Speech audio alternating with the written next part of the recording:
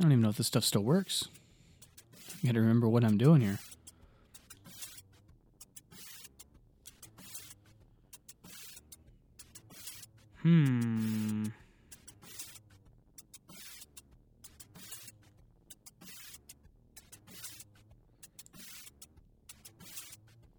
All right, ladies and gentlemen, welcome back to Room 122. This is Mr. Hicks. I'm glad to be back from my spring break. I went on all these magical adventures all over the world. I couldn't even begin to tell you all the great stories I have from this past week. No, I'm just kidding. I didn't go anywhere. I think I went to the grocery store once because it was needed, and that's about it. Otherwise, I walked the dogs a lot. Went and rode my bike up on the snow trails with the dogs, and that was about the most adventurous I got over the week. So definitely staying low-key, as I should be, as everybody should be. So please, hopefully you guys are doing the same, just staying home and stopping the COVID spread. Anyways, I am actually really glad to be back at work, getting school and online lessons going for you guys. I know a lot of other teachers worked really hard over spring break as well, getting lessons put together, and that's kind of where we're at. And it kind of reminded me that ultimately teachers, when it comes to making lessons and getting good lessons around and making curriculum, they're problem solvers. I mean, teachers are real problem solvers. It's quite amazing when you look at it. And some of the stuff I saw this week with my coworkers in my building and some of your fellow teachers, if you're one of my students listening, I saw all sorts of teachers recording video lessons, and for a lot of teachers, that was the first time that they've had to do that. And so you could tell they're a little nervous and stuff like that, talking to them, and some were really excited, and teachers are planning live sessions, and I know right now we're trying to figure out what we can use, whether it's Zoom, which sounds like right now we can't use Zoom, and a lot of districts were relying on that, or Google Meet. I know teachers kind of were testing with it a little bit before break, and now that we're into break, they're really preparing for that. Just the emails going around with people coming up with new ideas and seeing really good stuff. There's been really good sharing of both successes and failures. And so I just shout out to teacher friends and stuff that are working so hard and troubleshooting and trying to figure stuff out and sharing when something doesn't work, because a lot of times when something doesn't work, your natural reaction is to kind of hide it and pretend like it didn't happen. Well, in reality, especially right now, people can learn from your mistakes. And so by sharing when something didn't work and what you had to do to fix it is super helpful to everybody.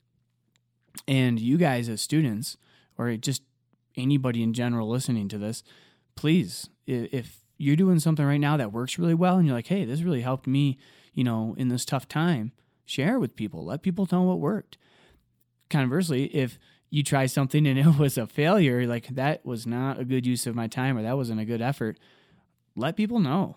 We need to know what not to do as well. So, which kind of brings me to my next little topic or story I want to talk about is that with problem solving, I took on a new problem this week. So I'd heard about this Jeep. And for those of you guys that know me, I have had a couple Jeeps in my lifetime, and I currently have 2, and by the end of this story, I will have 3.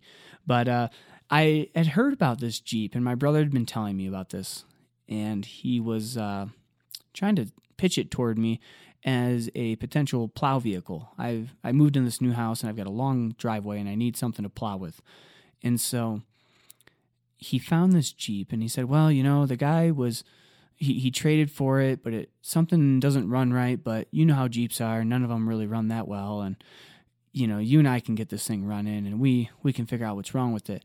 And so I literally took this or bought this Jeep as kind of a project or a problem, if you will. And I have now taken on the role of finding the solution.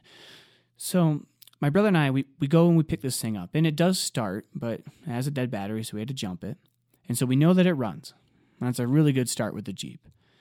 And so listening to it, though, you can tell it's really struggling. And so him and I start researching. We start thinking, what could cause a Jeep to not run well? What would cause it to sound like this? And if you open up the hood of a car, it's a really complex thing.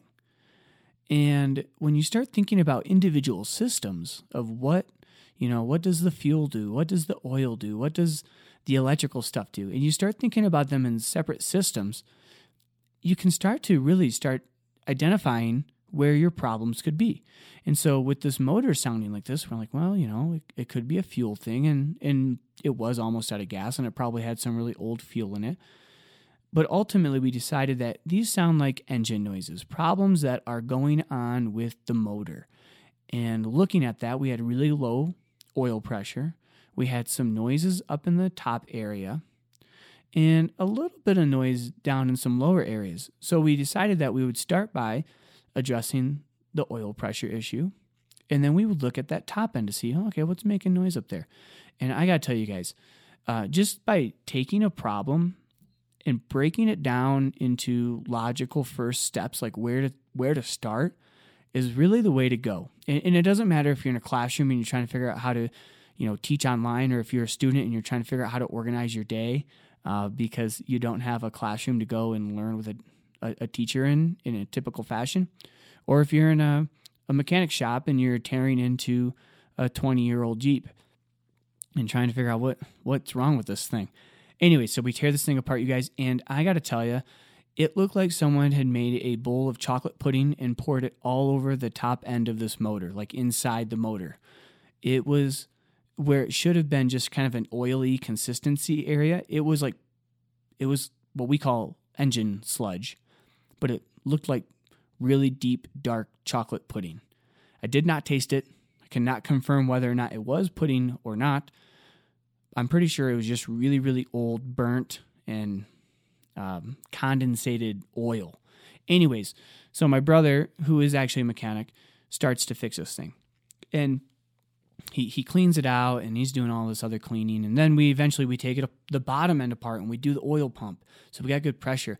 You guys, this thing is sounding way better, and just by taking a couple good logical steps. But I want to take it back one step further, because my brother and I counted. We've now owned 10 Jeeps in our family at different times. Actually, no, I take that back. 11 Jeeps in our family at different times, really ever since I became old enough to drive. And so him and I have quite a bit of experience tinkering with these things. But going back even one step further, my dad, we grew up on a farm, and my dad, used to always fix tractors and trucks. And eventually, once we had our cars as teenagers, he would help us fix those things. And so we learned a lot from my dad, who just has a lot of experience tinkering and building stuff. And so some of our problem-solving ability comes from that old experience, which is really cool to have. Now, my brother, like I said, he's a mechanic. He went to college for that. And he works on everything from, dump trucks and bulldozers down to little cars and mopeds and stuff like that. Primarily, he does large machinery, but his background, his traditional training is in small engines and automotive repair. And so he has got kind of that new age technology and knowledge built from both education and now a lot of experience. And then myself, it's just all kind of secondhand from those people who have like that deeper experience and older, like I want to say wisdom. And then my brother, who's got maybe kind of like that book smart knowledge when it comes to automotive repair.